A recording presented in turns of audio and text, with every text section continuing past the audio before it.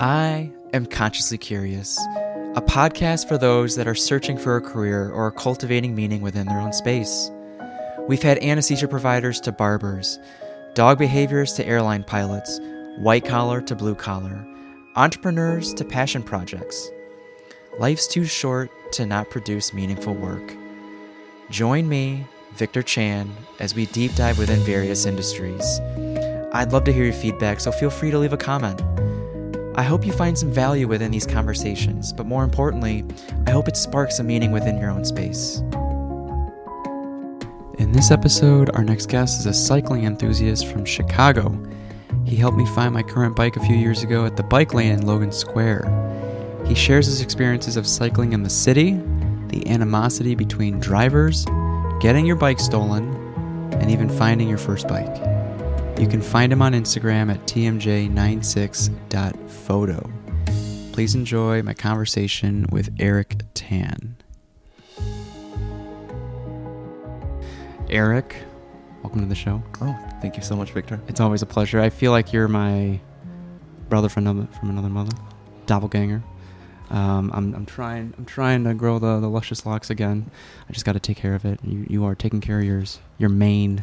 I gotta go get it trimmed. I actually still haven't gotten it trimmed since I started growing out. When during the awkward phase, was it just a lot of hats, or what'd you do? So I was really lucky because I didn't have to see anyone. It was COVID, and we were like locked down. But yeah, I guess so. It was a lot of hats. It didn't really feel that awkward this time around because I've definitely tried it multiple times. Okay. And given up. Just like I was like, all right, cutting it like I think like I was like right here at some points, and then just like I was like, all right, chopped it off. Okay. But yeah, there was no one to see, and then I just had no, or my barber had also moved out of town, and so I was like, all right, well, there's no point in trying to find someone now in the middle of lockdown, so I'm just gonna continue doing this, I guess. And is there any part of you that just wants to buzz it off too? Certainly, like on days when it's like, so if I go like mountain biking or something like that and it's like real dusty out and then I come home, I can't wash my hair if there's no oil in it or if it's too oily, right? Like you don't use products in it? So I don't use products. Wow. What I mean to say is like, yeah, if like there's not enough oil on that specific day, it's just dusty. Really? I just have to just wash it. Doesn't it get oily? You wear a helmet, right? Like doesn't it get oily after wearing a helmet? If I had washed it the day before, not really. Oh, yeah, because okay. it takes a little bit for my. Because it's so long. Yeah. So then, how many days? Once a week? Once every 2 days? Like every 3 days. 3 days. Every 3 days. I'll keep 2, that in 3 mind. days. Okay. I mean, some people do no shampoo at this length too. So I'm Really? like, yeah, I've done like the research because I'm always scared about like drying out your scalp and doing this and doing that. Like it took me a while before I like everyone had the days where they like wash their hair every day with soap and shampoo. And Growing up, I had maybe like in the late teens, early 20s, like pretty oily skin. So like it's just prone to acne. We don't want to strip away like the natural oils and all that. Right. No. Well, Eric, I brought you on years ago. You helped me get a bike. Yeah. Are you still there? You're still at the bike lane? At the bike lane. Amazing. In Logan. Yep. Okay. And then you also helped me discover it's called Marin, right? Not Marin, Marin County, bikes. right? Yeah. And so how would you call yourself in the world of like biking or cycling? Like an enthusiast, a hobbyist, a professional, like because I see some of and you're a photographer too, so like I see some of those pictures and how crispy some of those pictures look at that speed. It's great. I mean, I'm always worried about nailing focus, and you nail focus. Oh, yeah. So to answer the first question, I would say, like, I guess I'm an enthusiast. Okay. So I like riding bikes. I don't particularly, like, race for podiums or anything like that. Okay. But I do like to go and compete every so now and again. It is very, very fun. But outside of, like, just competing, I also like going on bike rides with friends, going to, like, the bike park, enjoying myself, building on, like, skills. Certainly, like, when I first started, it was, like, a means of, like, hanging out with friends and expressing myself. I think I started in high school. How so? What do you mean? So like when we first started riding bikes, it was we we started with getting into fixies. So everybody knows like the fixie, right? Like you get this thing in like college or whatever. Like it's like a single speed. There's no brakes or whatever. But one of the best things about like fixed gear bikes or like things like that is that you can really customize them to your liking. You know, more so than what's the other one? And like road bikes and mountain bikes, it can more customizable. It's got a low cost barrier of entry. Okay. So like parts are pretty cheap. Like you don't have to worry about components like gears or like derailleurs, shifters, that sort of thing. So it cuts down to just like handlebars, wheels, a frame set, cranks, like all of it you can like kind of like piece together for maybe like, I mean, like $300, $400 now. Like, you know, I mean, and that's like the price of like a new bike, but you can definitely price it down even lower if you're like really looking for parts. But I mean, that's what it was like, you know, it's just hanging out with friends, looking at stuff online. I guess it would be like the precursor to like kids that get into cars and stuff like that. But, which you're also into. Yeah. So would you compare a fixie bike to like a manual car? I guess like you could people say you feel more grounded, more connected, right? Yeah, like it's a more pure experience because you can't stop pedaling, right? Like you just keep. So is there a certain point where you can't go too fast? Or does the bike eventually take over if you're going downhill? Like how does that work? Yeah, like you can definitely like overspin. Like you can't like if you like can't control how fast the wheels are. Some people like slip their feet out of the pedals and then they like just let the bike coast. just Okay. Yeah, there are like a bunch of videos like people like going downhill, doing stuff like that, crazy stuff in like San Francisco and in my God, bombing down the mountains. Yeah, one of the videos that we used to watch, you know, Mash SF, like Macaframa. These are like really like specific period of time in like fixed gear, fixie culture, history, and like we kind of all grew up right around that time, like a little bit after it all happened. But we were still like had access to it, and so when we were all watching it as kids, we were like, "Oh my God, that's so cool!"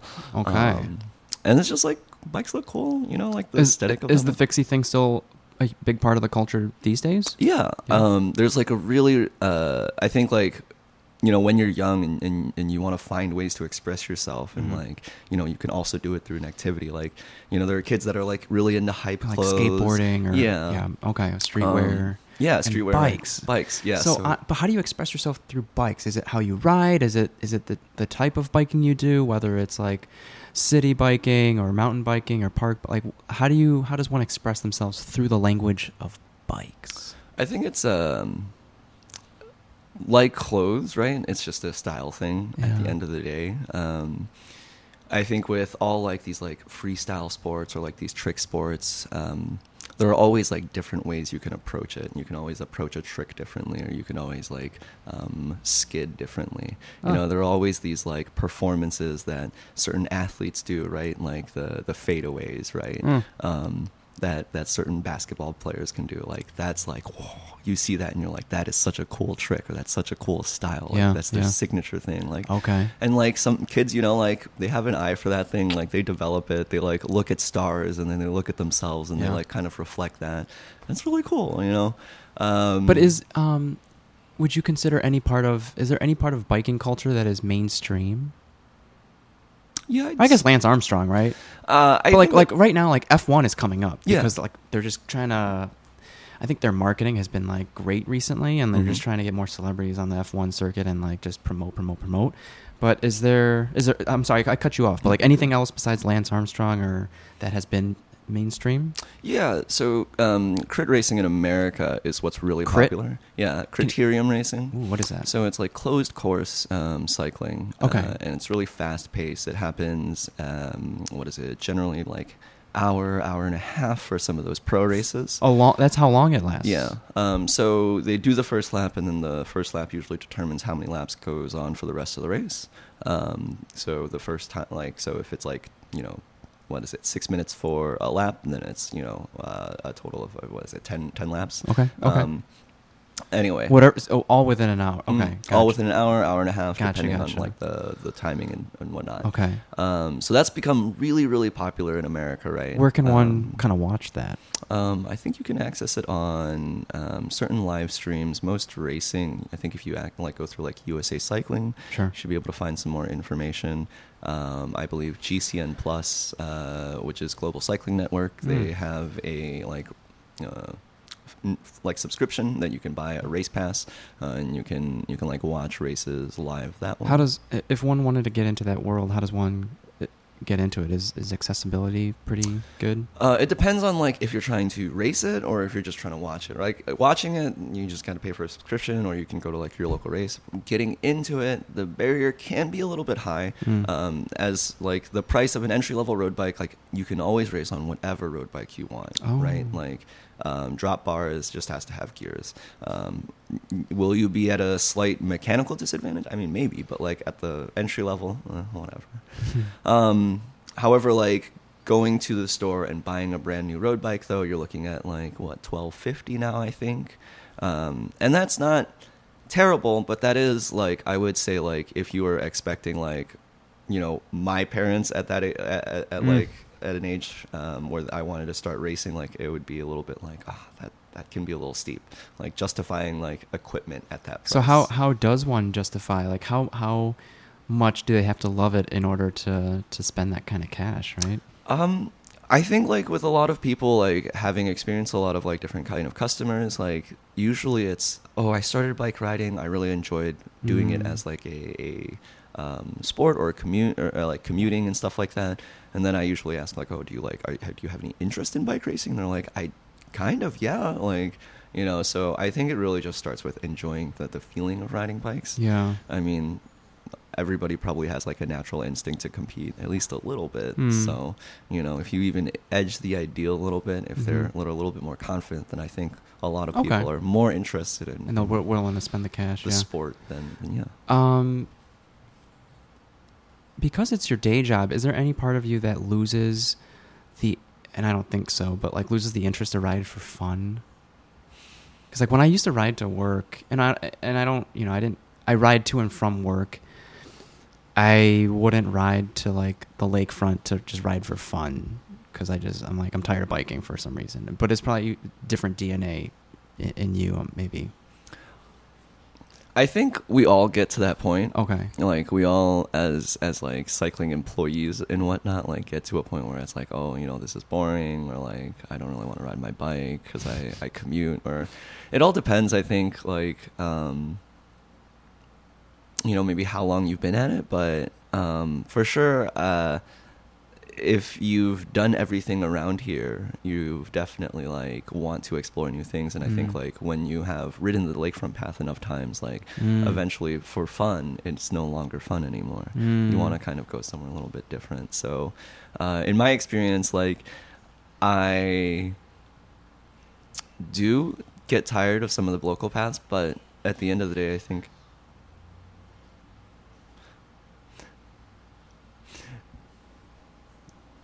I have no idea. We're good.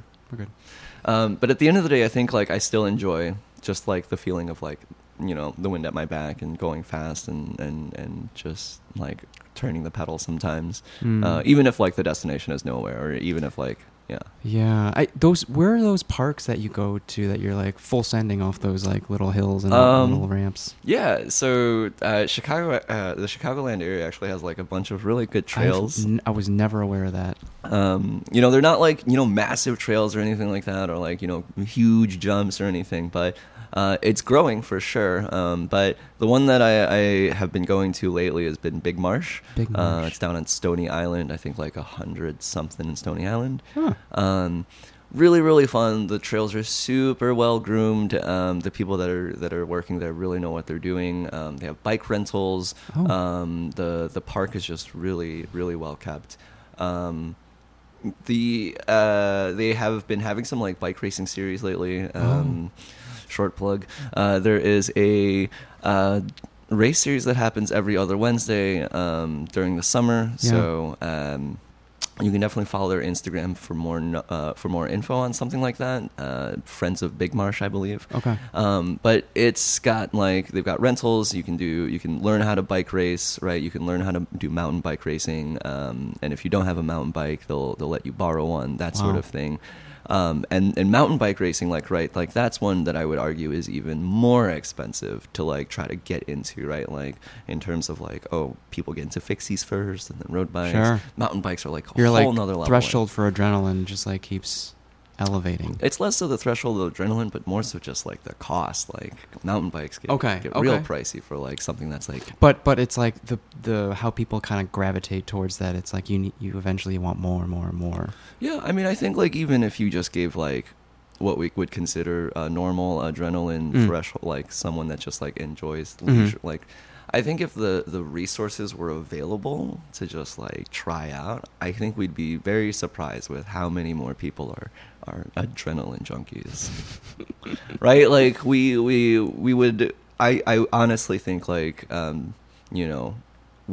if given the correct like setting and everything, more people are inclined to try the thing because they are comfortable. And that's just like it, right? Like you just got to get people comfortable, and once they're there, like you have no idea what they could accomplish. Yeah. I mean, it's how long did it take for you to start feeling comfortable on like a track like that? So I've been riding bikes for a while, and I think that helps, right? Like just having the base mileage, right? But I think like.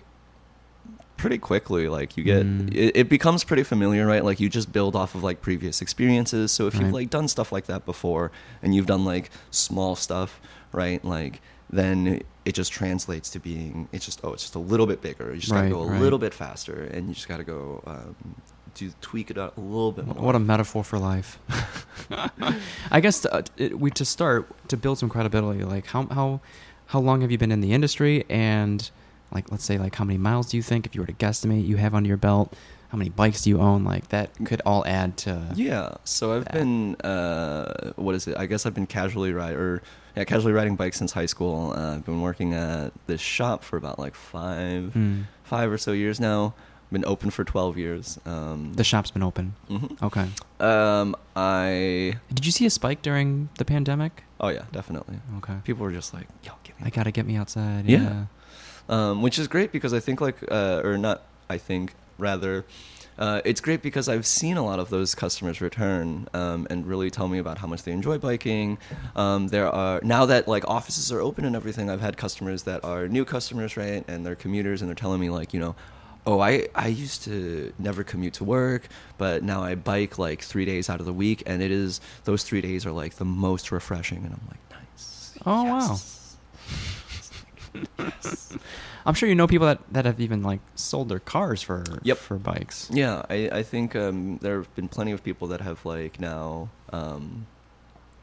sold their vehicle, and I've had more customers now with the prices going way and way up. They're like, yeah, I'm so glad I'm riding my bike now. So mileage, I couldn't tell you. I have no clue. I don't keep track of that sort of thing. But bikes, as for how many I own, I probably own like 6 bikes right now. Okay, gotcha. I think like with like that surge, right? The amount of new people that are getting into bikes, whether it's commuting, trail riding, road riding, whatever you're into, like I think it's really, really great. It's going to encourage people to use their cars less, which means less traffic, and less traffic is just, nicer, because then there are even less like accidents that happen. Yeah. Right? How on a scale like 1 to 10, 10 being the best, the most ideal for a cyclist and a biker, like how conducive is the city for riding a bike? I think in certain neighborhoods it's definitely better. Having traveled sometimes to the west side, like every so now and again, I do see more and more bike lanes opening up. How far west? Like Logan West? Or? Yeah, like 2,000 west. I definitely need to head more into 3,000, 4,000. Oh, wow. To really get a scope of it. But like Cicero, that's the city is trying. I mean, There, I mean, like that's the city, though, right? Like when we think about it, we never really think about like 4,000 as a part of the city. But I have definitely had many friends like go when I was in high school and doing the fixie thing, having friends like all over the city. Some friends living in 3,000 West. It's like shit. Now you got a bike there. That's so far. And then but as kids, like that also didn't seem like it was that far at the end of the day. So, I mean. Yeah, that's still like people that work, in the loop or even closer or that sort of thing. So I think with more people being able to use their bikes, it just encourages like connection across the city better. For someone who's starting to ride their bike, like I know people that are just now driving a vehicle for the first time, but if they're riding a bike for the first time, what are some things you recommend to them to remain safe while driving, like things like keeping an eye on side mirrors or wheels turned to the streets? Like what else, like if you were to share some advice with people to avoid accidents? Yeah, I think like just constant spatial awareness, like just having good spatial awareness, right? Like making sure you're do you listen to music? Do I listen to music? Or I guess I see Bluetooth speakers, right? It's not really headphones. So it's a mix. Some people still use Bluetooth speakers. Some people are avid, like no headphones. Some people still use headphones. Some people are double headphones, which I. What do you mean double headphones? Like fucking both earbuds in. Oh yeah. I mean, how are you supposed to hear traffic coming? No idea. Okay. So if you want to be safe, just like. If you want to be the most safe, right, like definitely don't wear any earbuds, but I get it. We all want to listen to music. I personally do one headphone in. Okay. Gotcha. When I used to do speaker, I would always try to do a speaker, but it can get a little cumbersome, carrying a whole bunch of stuff. So, and then also like noise pollution, that sort of thing. Like if you're riding a long road ride, you don't want to be the one person that's just like in the middle of nowhere just blasting music, What else? What should they be keeping an eye on? I think you were asking about drivers, right? Or just in general, safety in general. Yeah, I mean, So with like drivers, it's just keeping an eye on your side view mirrors, right? Especially if you're turning right, turning left. Turning right, like that's one of the most common ones. Like a right hook is where you just like you pull up to that sign or the light and you just go. And you don't even think twice about it, and like there could be someone in your blind spot, and you never realize when you're the driver. Yeah, when you're the driver, Absolutely. like you would be like, it happens like coming up behind you so often, right? Like, so who's at fault then? I would definitely say the driver is at fault in a right hook. As the cyclist, would you operate in the mindset of expecting people to cut you off? Yes. Right? As same as an ambulance operator, same thing. Yeah. But that's the thing, like, I think that we need to address, I guess. Yeah. And I know, like, a lot of drivers don't like hearing this, but, like, if we are looking at the priority or the right of way, right? It's pedestrians, then cyclists, then vehicles. And so if you're thinking about in a turn, like, that's just kind of it. Like, sorry, homie, like, the pedestrian and then the cyclist. But at the end of the day, if an accident happens, who's going to win?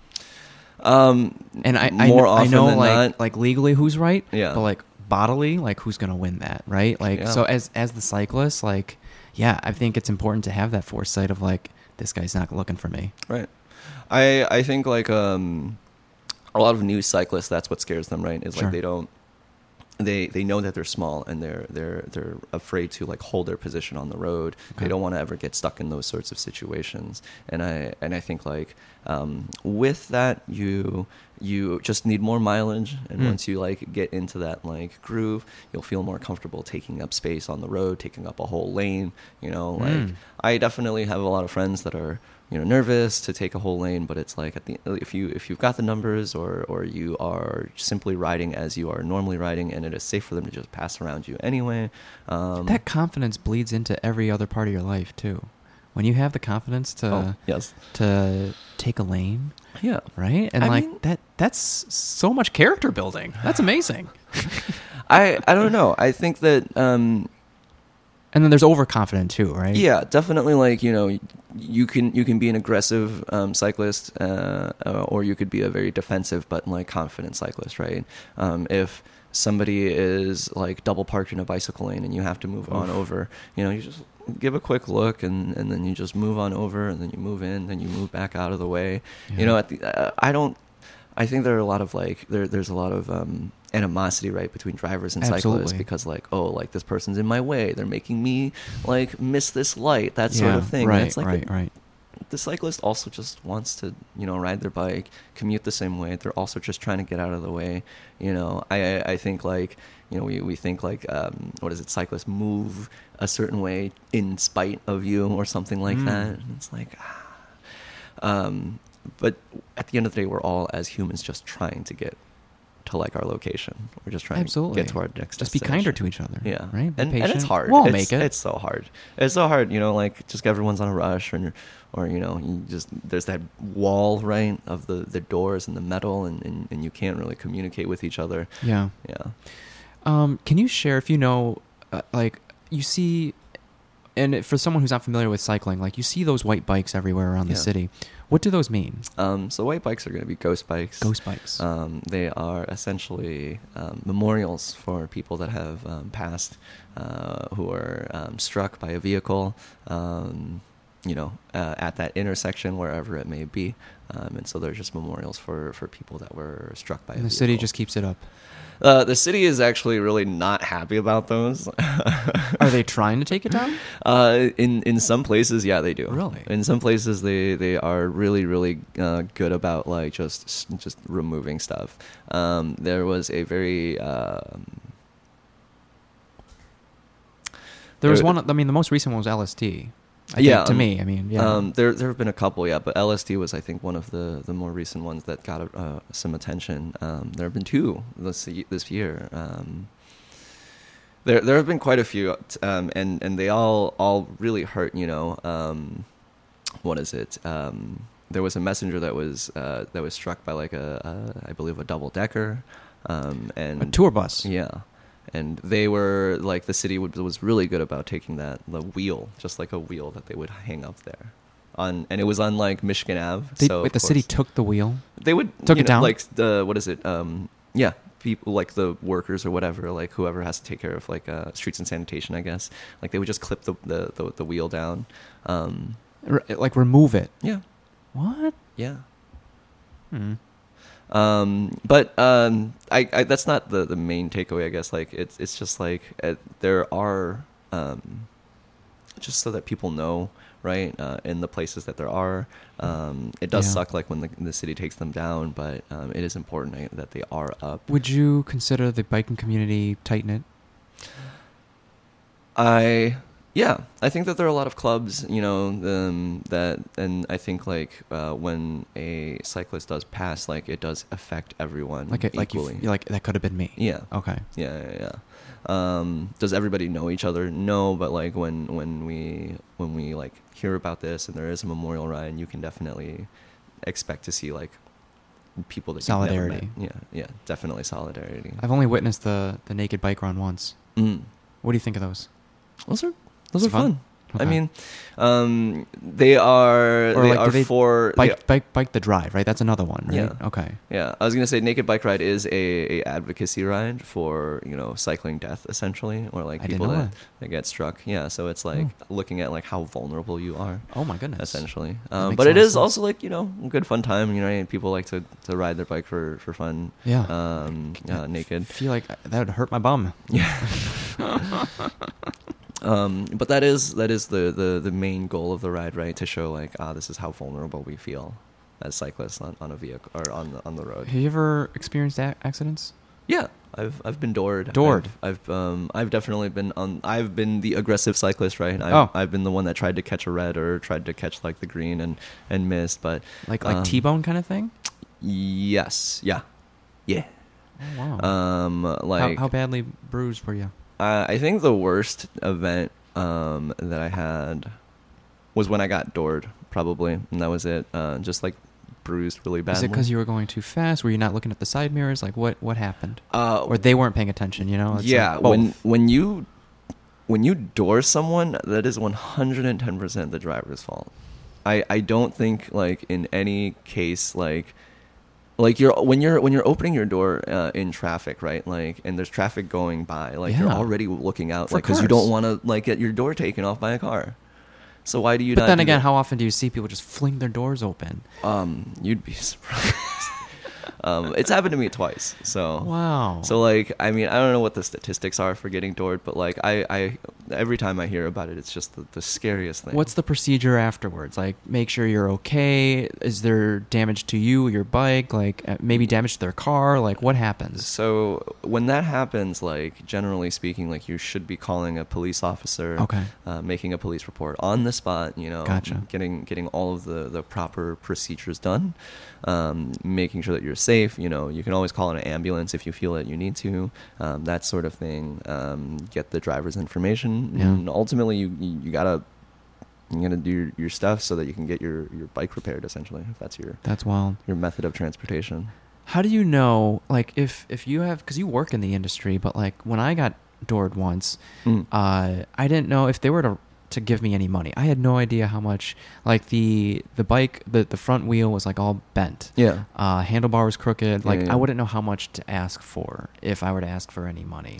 So with something like that, or do you just get contact info? And you get contact info. Gotcha. You never want to ask for the money on the spot. You know, you never know what could be wrong with the bike. The bike could be bent. Could have frame damage or that sort of thing. You know, what if the bike is totaled? You never know on the spot. So it's always best to bring the bike to a shop, have them do an accident estimate, describe how the accident happened, that sort of thing. With any sort of crash, right? Always describe to the shop how it happened, and then you know, the driver's insurance company should be the one to pay for it. Yeah. Especially if it's an accident that they caused. My friend said that a driver paid out like 10 G's for a bike. Yeah, if the bike is, like, you know, it's the driver's fault and they total the bike and the bike is worth a lot, that's how much they have to pay. Just got a brand new bike. Well, hopefully, I mean, he still has like ankle soreness or something like from his accident, right? So. Right. I mean, and that's money that, I mean, they can't. Are they still paying for? Because if they're not, then that's related to the accident, and yeah, that's wild. Any experience with stolen bikes at the shop? Oh no, in general though, like personally, or if you might know someone that have had their bike stolen. Yeah. And what's the process of, first, like, how to prevent it, and then second, process to like kind of recover if it's possible. Yeah, definitely. So stolen bikes are definitely a crime of opportunity. That's just the first thing that I got to tell all customers when they're looking for a lock. People are always looking for like something that's like impossible to get through or something like that. And at the end of the day, if, you know, the thief really, really wants the bike, they're going to go through whatever means necessary to get the bike. You know, people break into garages all the time, steal stuff. You know, if they have however much time that they can have with the lock, it's going to be beatable, right? Like angle grind, like these like giant kryptonite, forget about it, New York locks. They're like, they weigh a ton, and, you know, I mean, people are stealing fucking catalytic converters these days. Yeah. So ultimately, like, right, like that is the first thing I got to tell you, is that like these are crimes of opportunity. It's more so that it was available. So you just got to make sure that when you're locking up the bike, you're locking it up correctly. So that means like making sure that your frame is locked to the pole, or like frame and wheel is locked to the pole. You can always get extra theft deterrents, so like stuff like wheel locks or like hardware locks, stuff like that, so that when they do bring it to a shop, it becomes a much bigger hassle for them to like get the bike worked on. Gotcha. And then it makes it more apparent that the bike was stolen. And in order to prevent, what would the shop do? Would the shop like ask deeper questions, or? So if the shop is doing their due diligence, they would definitely check the serial number. And that's how you can really protect yourself, is making sure that when you do buy the bike, or if you buy a bike used, you record the serial number. It's usually found on the underside of the bike, the bottom bracket shell. And once you've got that down and you have that saved away somewhere, as long as you have it registered what is it, through Bike Index, just as like a way to keep track of national, like, or Chicago thing. I think it's like a website just across the United States. Bikeindex.com? Bikeindex.org? .org, okay. Yeah. But Chicago has its own little thing, the Chicago Bike Registry, or Stolen Bike Registry, and you can look up serial numbers that way, and shops can make sure that a bike isn't stolen or something like that. So if you do have a stolen bike and you do have the serial number, that's exactly how you would try to recover Where it. would a thief typically take it, though? Because I keep hearing swap meets. Yeah, flea market. Swap. Markets. So the swap is the flea market. Is there any repercussion for those flea markets or swap markets for reselling stolen bikes? I don't Because I feel like, there's just an incentive to resell it then. Yeah, so definitely it's just like selling it as quick as you can, but like how can you crack down on that, right? Like how much can you dedicate, how much of the city can dedicate like police force to I know. Yeah. To be doing like whatever they have to do to make sure. Do you know anyone that have successfully recovered a bike? Yeah, I think I've seen a couple of friends who have seen their bikes being resold on Craigslist, and then contacting the person and then being like, hey, look, I'll just pay for whatever you paid for, or like depending on who they are and stuff like that. There have definitely been people that have been like, no, they've like found they found the third seller or the third the buyer, right, and they refuse to sell it back to the original owner. That's so fucked. Yeah, it's wild, but I guess material possessions, right? Yeah. So when someone is shopping for their first bike, and the bike that I got from you was the result of my last bike being stolen. Right? So yeah, that's right. So that's right. you put wheel locks on mine as well, and outfitted it, to the budget and stuff. So what kind of questions should someone be asking for? Because there are a lot of great bike shops in the city. Yeah. So what kind of questions should one ask, or what kind of shop should one look for when they're looking for their first bike? So I think the first thing that you should be doing when you are looking for your first bike is asking yourself what is the purpose of the bike, right? Like we were talking about, there's so many different kind of bikes out there and so many different options to choose from. If you are commuting, like what kind of seating position do you like? How long is your commute? These are things to take into account. Is your commute like a 2-mile bike ride, or is it a 7-mile bike ride? Could it even be like a 15-mile bike ride? And like, what is the, how far is it, and how long are you willing to sit in like a more aggressive position or a more relaxed position? These are things that will affect how long it takes you to get there, and then also how comfortable you are on the bike. The difference between like a flat bar bike and a drop bar bike, and how comfortable you are on those. Once you sort of have an idea of what you want to use the bike for, you can always go to the bike shop then, and then let the salesperson know, and they should be equipped to help answer the question or guide you in the right direction of like what kind of bike you want. The best shops will always let you test ride their bikes. Should be a free test ride or something like that. Take it around the block, see how it feels. That's always going to be how you will know, if the bike is for you, if the bike feels right, and that sort of thing. You can never really just look at the bike and be like, this is it. Like, this is going to feel comfortable. Everybody's body is shaped differently. Like, even if you go through the guides and they're like telling you you're a certain size because you're a certain height, you might have longer legs than the next person, or a shorter torso, or vice versa. And the bike that they suggest for you ends up being a bike that is too big or too long, that sort of thing. So have an idea of like what kind of riding you're planning on doing with the bike. Taking the bike out for a test ride, trying and comparing it to a couple of different other brands. When you are trying to shop like a little bit more competitively in terms of pricing, you can always look at the components that the bikes are equipped with, especially if they're equipped with the same components and one brand seems to be more expensive than the other. If you like the ride of the, more expensive brand, like you can definitely weigh those options out, like, is it worth it to spend the extra money because I like the way that it feels more? That sort of thing. Those are some things that I would say would be that's a good start. Would be beneficial or would get you started on. For the casual rider, like, what do you think they should be expecting to spend? For like say like a few miles commute. Yeah, so like a lot of people like hybrids, right? A lot of people like hybrids to commute on, especially if the commute's not too long. Something like that, I think a base model you're looking. When you say hybrid, like the wheels are a little thicker, the seat's more comfortable.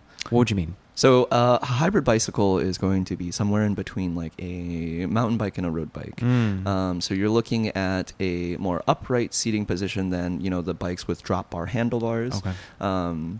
You're looking at flat bars, right? You won't be in a very upright seating position, but you won't be like very low either. Okay. The wheels, the frame is able to accommodate slightly wider tires as well, so it does have the ability to go on like mixed gravel paths or like limestone, that sort of thing.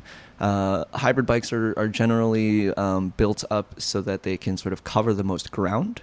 You know, like if you're also a parent and you want to put a trailer on there, they're generally equipped with enough gears right from the get-go to give you that hauling power, that like low torque. Hybrid bikes definitely, they start right now, I would say around like $750 or so for like a decent one. Yeah. The prices are, since I've been employed essentially at a bike shop and doing the thing, like they definitely have gone up, you know, and it is a little bit more expensive, but that's why I think the, you know, used market is always really, really great, especially if you're looking for something, you know, if like that is up out of your price range, going to places like Working Bikes or Westtown Bikes here in Chicago. Is Working Bikes a physical location? Physical location, yeah. They do have an online store, and you can definitely check out their inventory. Yeah. What is it? Working Bikes is on Western. They're a little bit south. I can't remember the cross streets. Okay. But then Westtown is on Division and Campbell. Oh, nice. Yeah. Okay. Which I keep thinking of like safety again. So like, do you know anyone like a victim, like are victims of like potholes? Yeah, we have. The city's notorious for potholes. Yeah, I mean, like most of the flats, right? They happen because your tire was underinflated and you hit a pothole, or you just hit like a really serious pothole.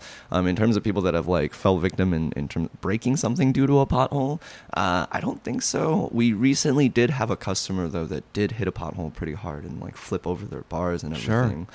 So I think if you're an attentive cyclist, like definitely, you know, but we can't always foresee every single thing, like, you know, even as attentive as you are, they can get pretty bad.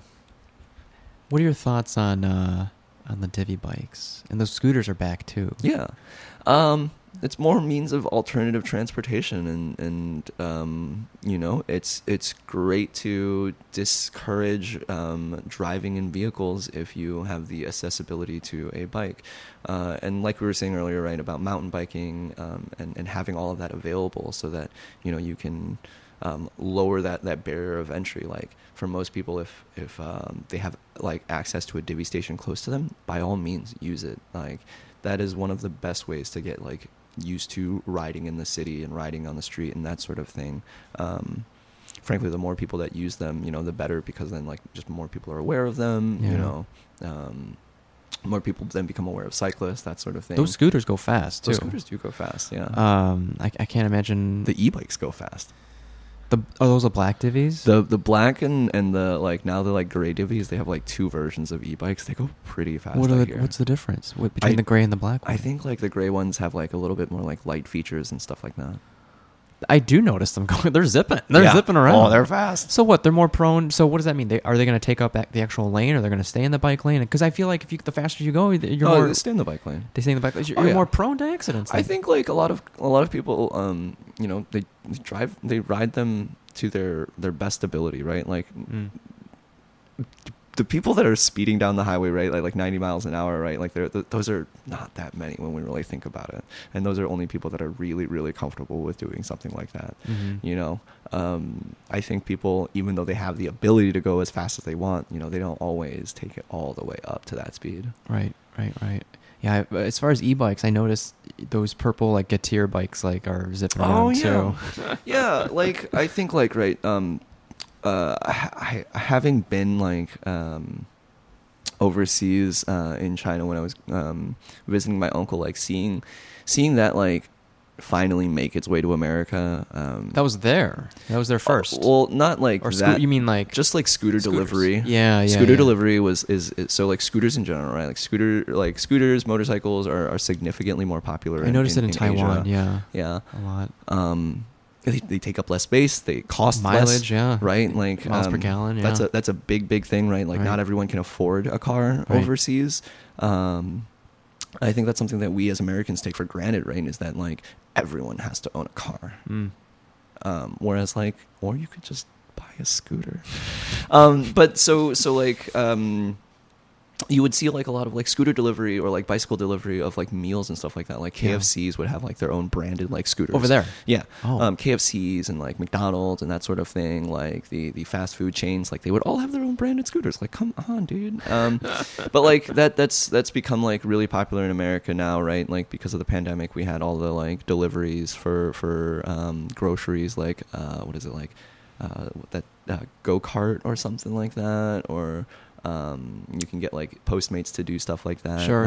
Or like stores now, right, are even offering to like get your groceries. And it's usually with to the messenger. You. Yeah.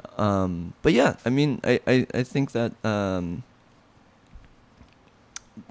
there's still e-bikes at the end of the day, and as long as the city continues to build up its infrastructure for them, I think that we will experience accidents, but that is the learning curve, or that is the growing pains that we will have to go through. But eventually it will be good, and people will have different ways of traveling, and I think like the scooters and the bike lanes are totally fine. It's they're not going that much faster anyway. No. Yeah. Yeah, I mean, at some intersections, the bike lanes even have their own traffic light. Mm-hmm.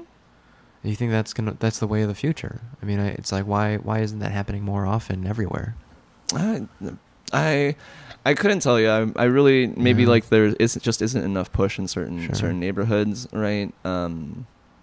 Definitely, that is like always a like local council meeting sort of thing. Like you have to talk to your alderman about it. Sure. At my shop that we work at, or that I work at, we already have like some contention about the bike lanes that were recently installed on Milwaukee Avenue. What's wrong with them? So we have a lot of businesses that are complaining like there's no more parking for customers, that sort of thing. Like all these bike lanes have taken up the space for parking. That is right by your area. Yeah. Those new I know exactly what you're talking about. It does take away from parking. So what is the discussion at the shop? Like is there a solution to that? Yeah, I think what do they do? I think if you're a patron of some of those locations, parking is like, yes, that is a little bit more difficult to find. Street parking, I don't think it's quite that hard.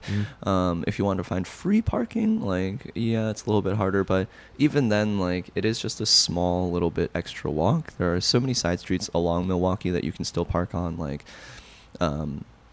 along our stretch, right, there is Francis and Rockwell that intersect, or that are the like cross streets north of us, and we see spots, they're open all day long, that people just aren't using. Everyone just wants to park on the main street, and I think that's just not.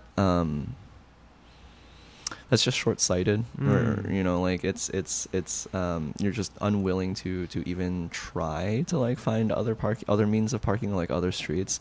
Whereas like in Lincoln or in Wicker Park, like you already know that you have to do that. You already know that you have to go on side streets. I don't know. So it's like people are so set up in their older ways of like knowing like, oh, there is going to always be parking here, but they just don't want to live with the growing pains of like having less and less opportunities to park their car.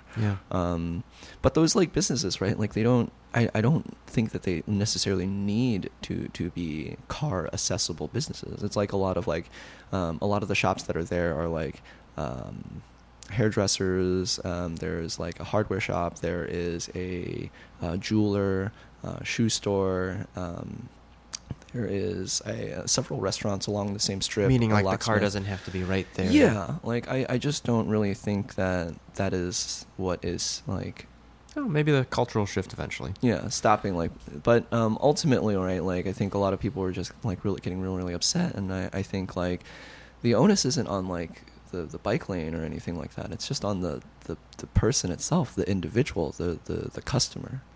It's like the customer has to kind of learn to adapt to that, because like eventually it's just going to continue to happen, and if you as the customer don't want to do that, like I think it like it's kind of like on you, like as the driver, like you could be going to this place, but because you think that there is no parking, right? Like you choose not to.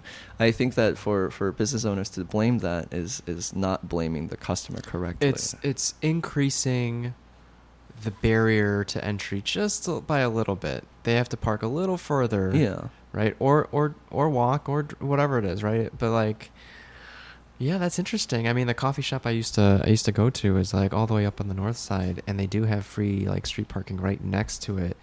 And if it wasn't there, I mean, it'd be another barrier. It'd be I understand both sides, I guess. Yeah. And but like you said, it is up to the driver, and if the driver wants to continue supporting that business, they'll do what it takes to keep supporting them. Yeah, and I think like I feel like I have to park somewhere else is such a lame excuse. Like it's such a tired excuse, right? Like it's like, homie, like I'm sorry, your customers just are like either just not that smart, not that motivated. I don't know.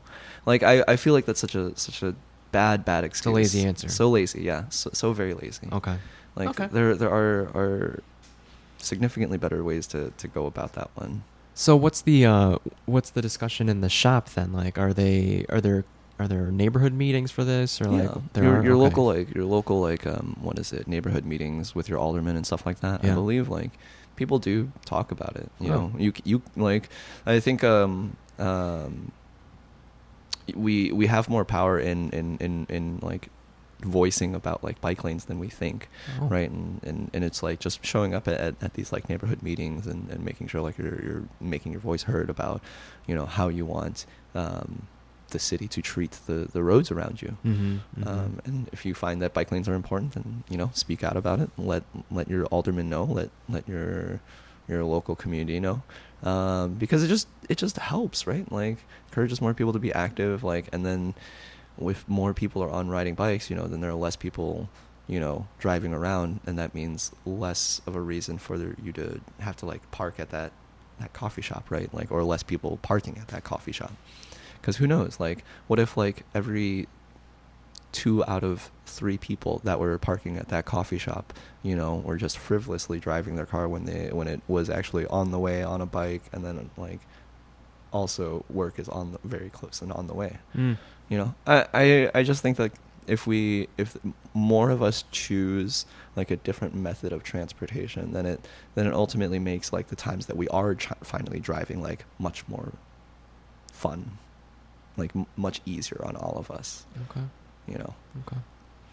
Another way to create kind of a career out of someone's love for biking, I feel like when I first explored this kind of topic, I asked you if you yourself or knew anyone was a messenger. How's that life? Like how is being a bike messenger? I feel like people can make a career out of it. Is that a thing? I think so. I think like there are definitely messengers that have turned their careers into like working into the bicycle industry, like have like made their way into the bicycling industry themselves. I don't know. I think you can definitely you know, work as a bike messenger for a very, very long time and you know, have a comfortable living situation, but it is a hard life to live, you know. I don't know, like in terms of like how does one get started, I guess, like there's companies out there that hire messengers. Still companies. What are they typically transporting? You could be a courier company transporting just documents, paper, or you could be a courier company that does food, strictly food. So some companies like Cut Cats, they are a strictly... Cut Cats? Yeah, Cut Cats courier company. Oh. They're in Chicago. I believe they're strictly food. They are a collective, so it's like a worker-owned company. Oh. So you could work for something like that, or you could work for something like, I believe, U.S. Messenger is a documents company. So that's on the south side right here. Yeah. 15th and National. Yeah. U.S. Mess is like their office is right over there. Gotcha. And you can deliver like just strictly documents and like your paper essentially. That's all you really do. So there are definitely different companies that you can work for, and you can expect different kinds of work out of those two different types of jobs. Yeah.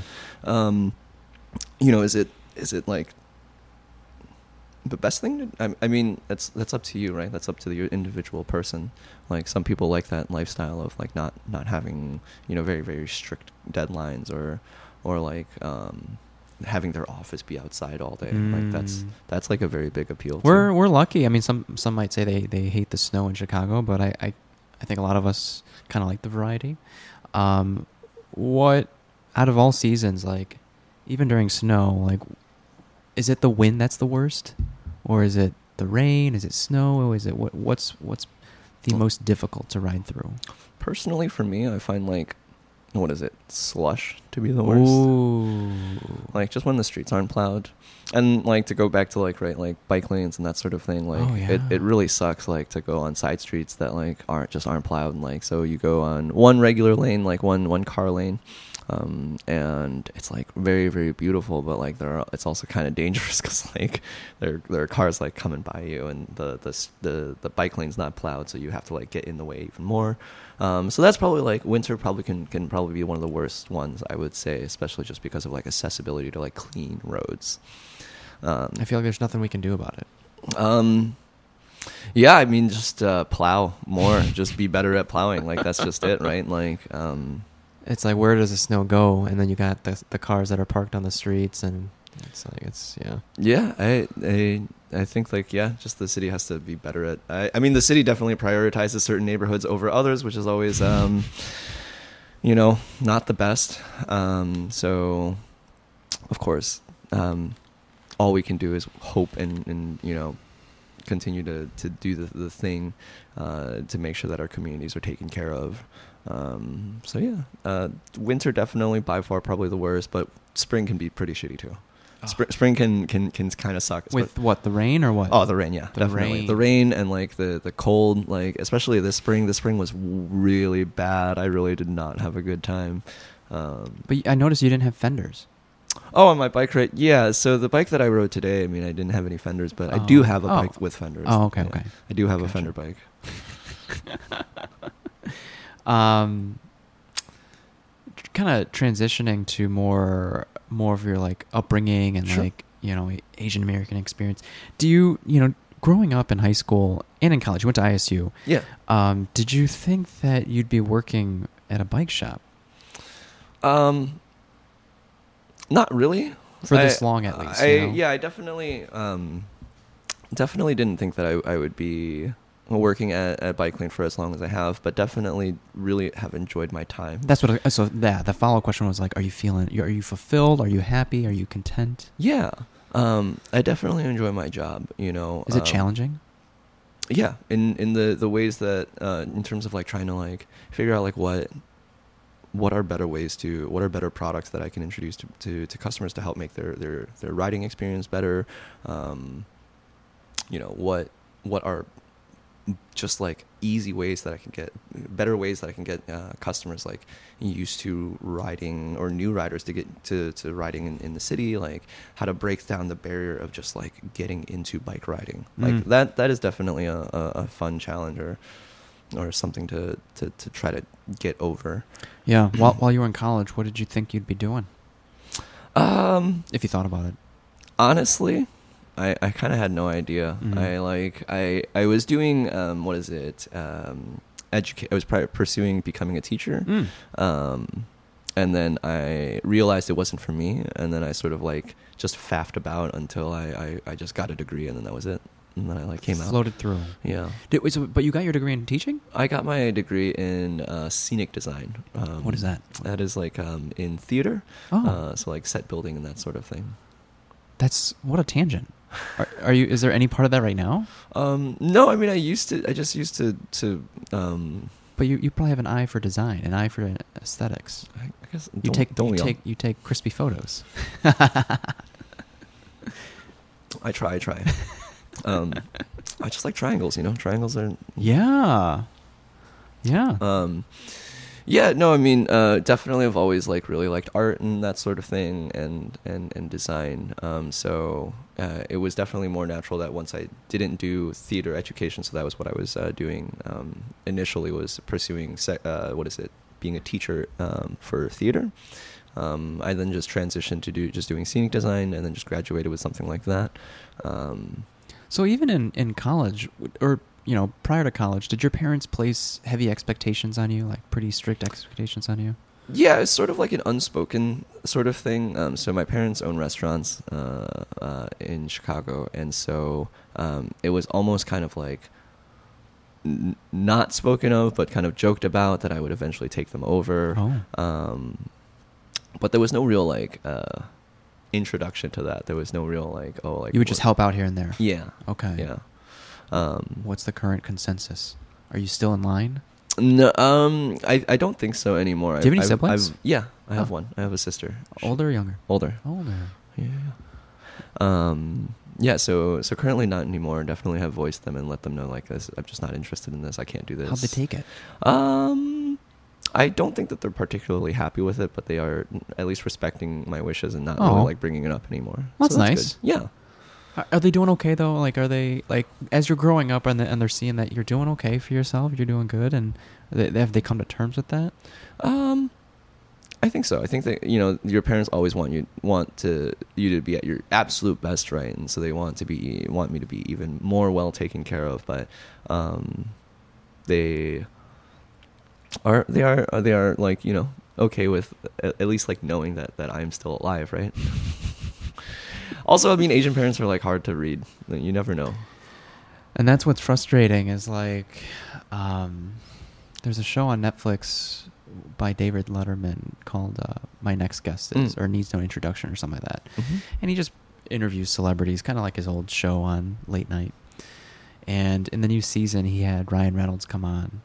And after Ryan Reynolds' father passed away, it's a little frustrating because he really never discovered or his father never shared how he felt at certain point in any parts of his life, right? Yeah.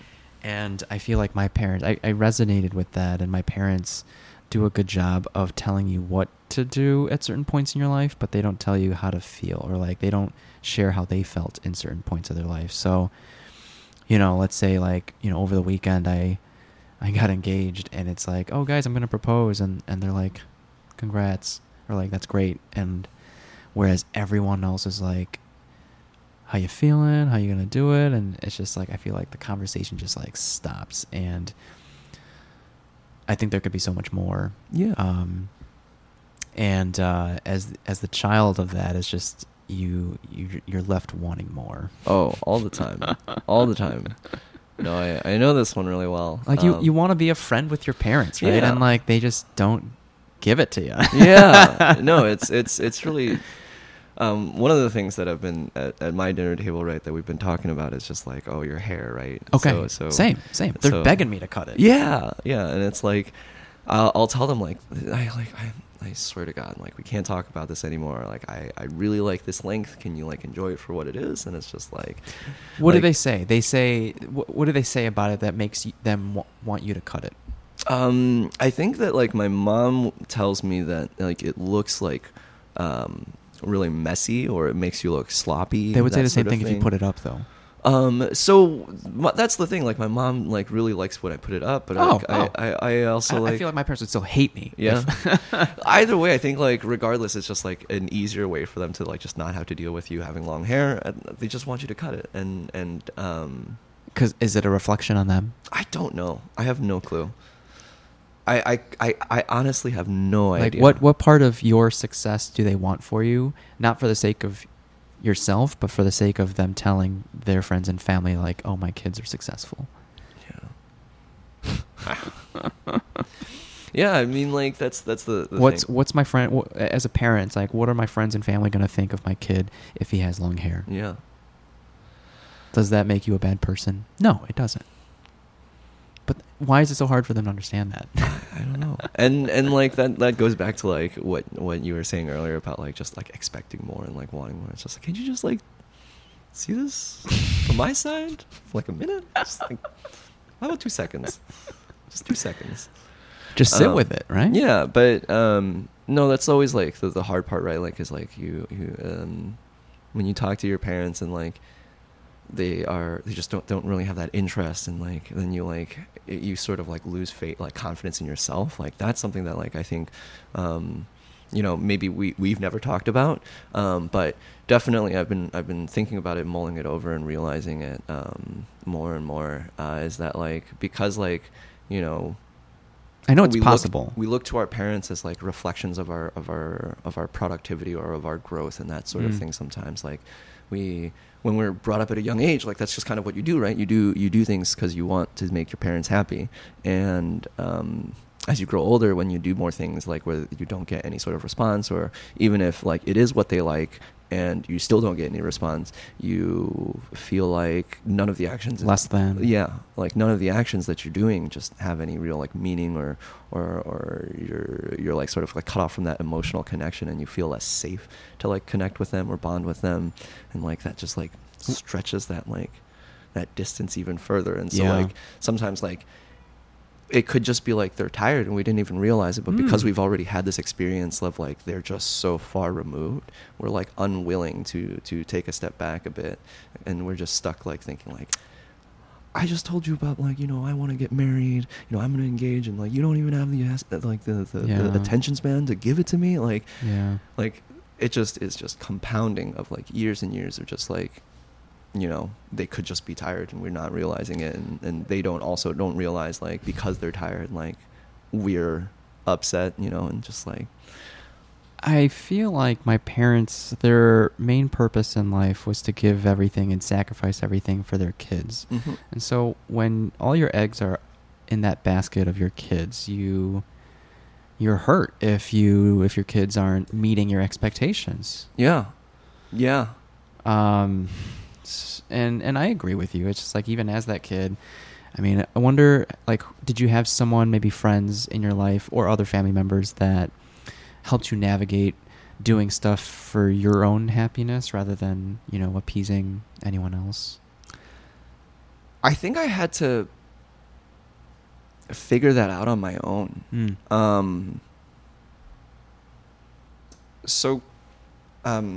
Growing up, I was the youngest in the entire family, and like out of the cousins too. Yeah, I'm same. So I definitely like had a lot of free time to myself after my parents had like moved to our separate house and everything like that.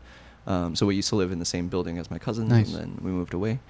I definitely had the most amount of time to like just be with myself, because my parents weren't home, and I would just come home after school, and that would be it. My grandparents lived with us, but I didn't really develop a very, very deep relationship with them, or I didn't really spend a lot of time after school with them.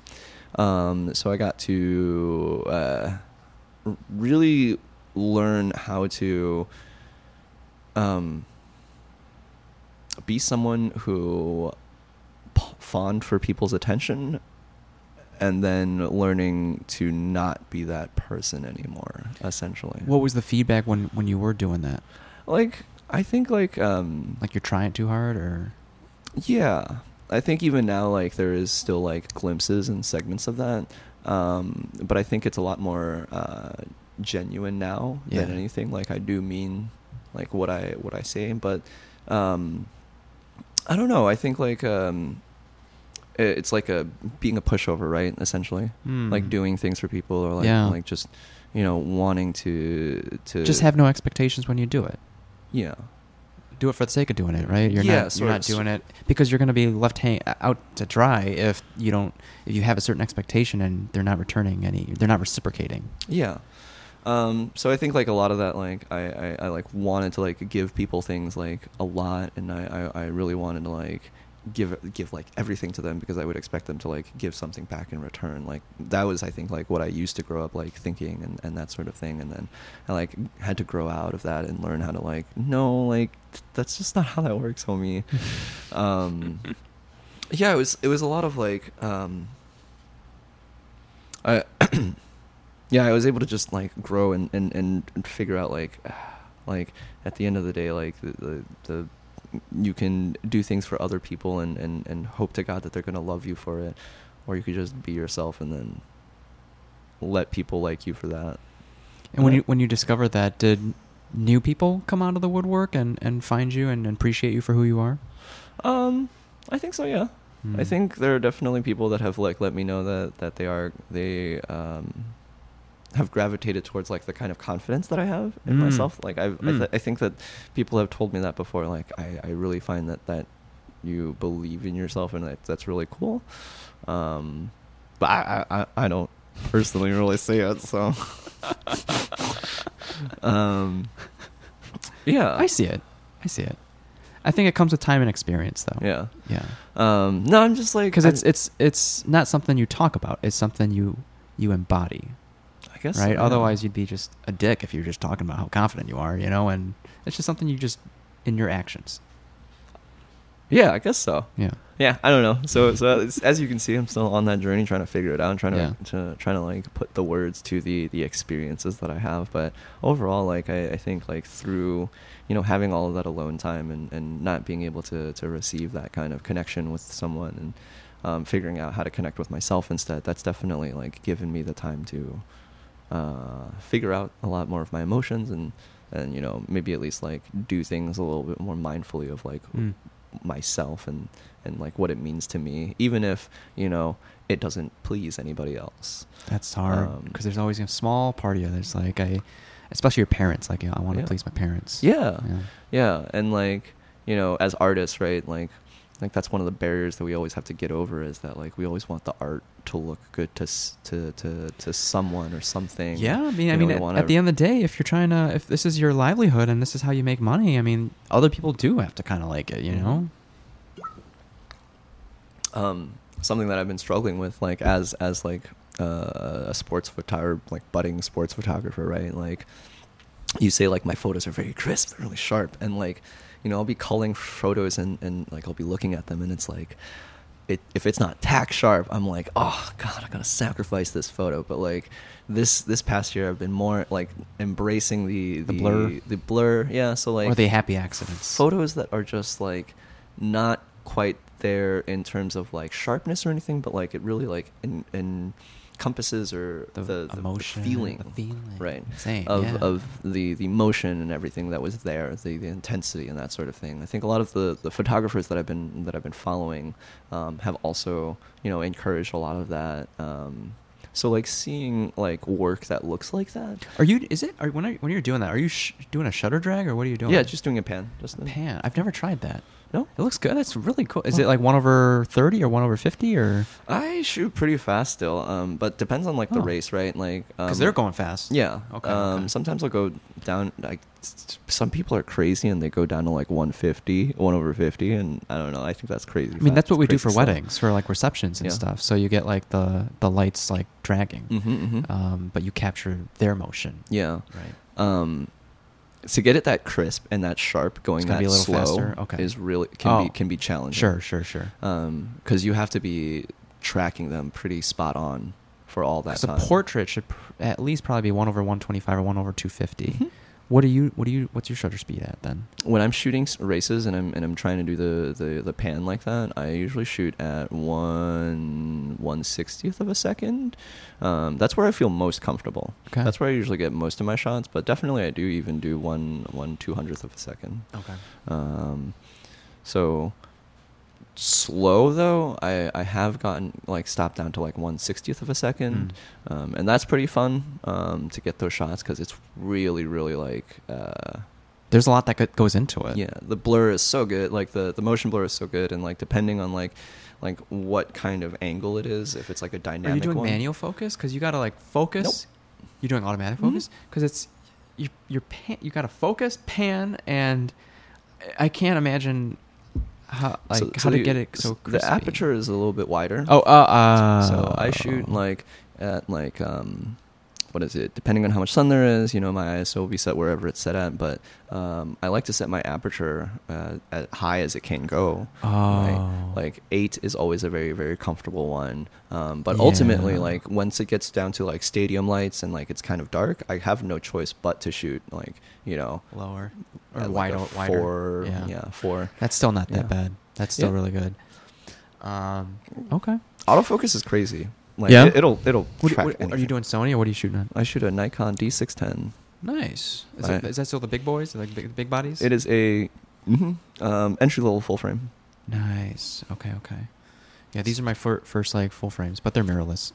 No, those such a good choice. I think mirrorless is so much more nice for the like travel photographer and lighter. Yeah, I think it's just easier. I mean, I like the feel of. I mean, I put a second like a double battery grip like on that one. I like that feel of it too. So I do like the feel of the big bodies. To bring it full circle, how are there? Because I know someone that started their own cycling group because they maybe weren't feeling as inclusive in the brown and black community. Yeah. Do you feel that? Is it pretty kind of segregated or separated, or is it pretty inclusive?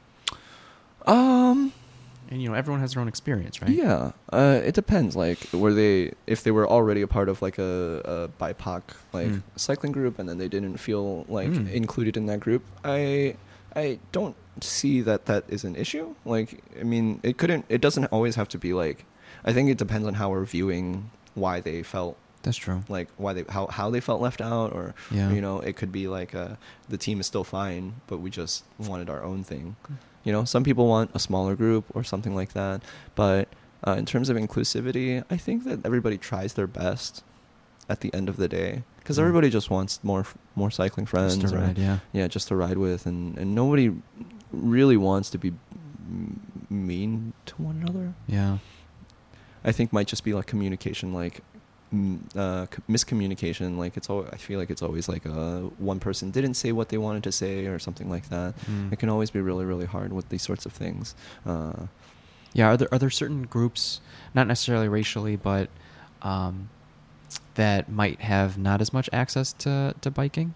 Yeah, I definitely think like to be a black and brown rider in the city of Chicago, or in general, it's hard because like you don't see many people that look like you in the pro races and that sort of thing, and like especially for black men that are trying to ride bikes, like or even just black and brown men in general who bring nice bikes into a bike store and getting those looks of like, is that even your bike? That sort of thing. Like that can always be really, really tough. Like that's a shitty one. Sure. And like going to that, like when we're talking about like stolen bikes, right, in a store, like you can't always assume that like a brown boy with a black or brown boy with a nice bike is stolen. Like that's right. So like these are things that I think like are definitely things that the cycling industry in general, like across like every shop, small shops, big shops, that sort of thing, can always get better on. Small like microaggressions like that, you never, you don't always like think about, or you don't always take into account. But yeah, I think being a black and brown cyclist can be very, very hard, because it's already like, you already feel like the animosity towards you as a person, but then like you compound that with being a cyclist on the road, like then you feel like kind of sometimes even less than. So it's nice to see like people that look like you riding in the same group, and if you want to develop like a smaller group that of just black and brown riders, that's totally fine. I think that's totally great. Gives you like your own little corner, your own little Does space. That not feed into what is the problem, or I'm just playing devil's advocate? No, that's totally okay. I think that's totally fine. Like I think like if I were someone that just didn't understand, like it's hard because like I'm also a minority, right? Like so I'm like, oh, I don't want to be excluded, but there are groups that are like black and brown only, and there are like no Asians in there. And would I feel upset? Like, no, because I understand that there are nuances that like I don't understand as a specifically East Asian who is like semi like white passing, right? Like that sort of thing. Like there are hardships that I'll never have experienced. So like to feel left out of that, like it's kind of like unwarranted. Okay. So don't take it personally. So like as the person that like the outsider looking in, like, oh, that's just segregation, like that sort of thing. Like, I mean, it's not really against you. Like, just don't try not to take it personally. It's not like they don't like you. That's not at all. It's like they probably are just want. I mean, and devil's advocate, one can say that about the group that made it, right? The person that made that group. Don't take it personally. I don't know. It's an interesting cycle. Yeah. And like it's hard, right? To like clicks, that sort of thing. Yeah. Like it can always, drama can always happen. But I think like as long as we're just putting our best foot forward with the best intentions, it can really just be everyone just wants to ride bikes. Everyone just wants to ride bikes. What's next? If you're thinking about it, what do you think you want to do in the next couple of years? Definitely just keep moving along in the cycling industry and introducing more and more people to bikes. Like I think crit racing is becoming more and more popular in America, and so it'd be nice to take more photos of that. But ultimately, I don't know. I'm excited to see like where the industry goes. The technology is always really cool to watch grow. In what sense? What do you mean? Just like different applications of technology from mountain bikes have now like bled into road bikes, and then now like seeing like different things like over the years, like I've seen stuff like gear shifters, or what do you mean? Mm-hmm. Hydraulic brakes, like disc brakes, used to be like a mountain bike only thing, and now they've transferred into road bikes. Oh, yeah. But like, yeah, just seeing like all these like new components coming out, seeing like what new creative ways that people are repurposing old bikes, like older mountain bikes now are getting repurposed into all of these like crazy fun commuters, and like alt bikes, alt racing, like racing that's not about going the fastest,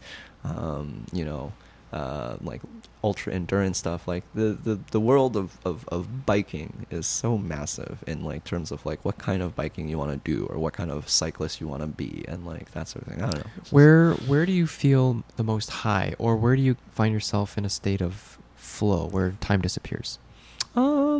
Is it any time you're on a bike? Probably as of lately, probably like at the bike park.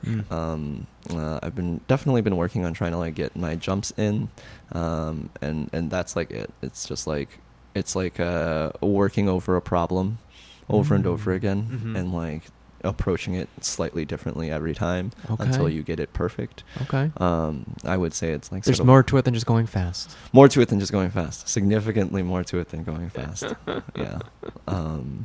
No, and that's the best part, right? Is that like you when you have been so used to tackling a problem in a certain way, then when you're forced to approach it in a different way, you learn so much more, and like all of that always just translates to later like exploration on like different trails and different paths, like bike handling, that sort of thing. I mean, of course we can always relate that to like life, but yeah, it's like different ways to really challenge your bike control.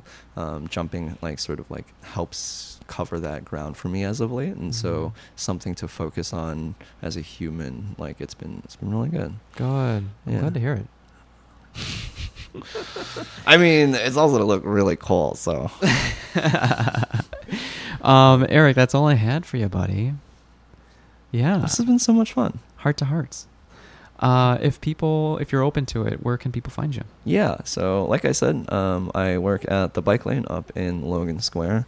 You can follow my Instagram, TMJ96 If you want to follow more of my photography. You'll find a lot of like local racing. So I do a lot of tracks or velodrome photography up in Northbrook.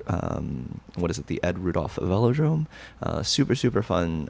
Happens every Thursday during the summer season. So you'll find a lot of photos there. Otherwise, you'll also see some more like road crit racing. You'll see some of my work over at Short Track when that happens.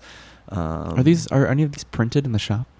No, I don't have any of my photos printed in the shop. Come on. No, I'm bad at choosing my best shots. So I don't know. One of these days I will definitely get something printed out. I think I want to, one of my series that these like manga panel like collage thing that I've been putting together. I'm really into those, so maybe I'll put to like edit, splice like a manga page, and then use that and print that out. But cool. Yeah. Well, thank you, buddy. Yeah, of course. All right, guys. Well, thanks for tuning in. We'll see you in the next episode. Peace.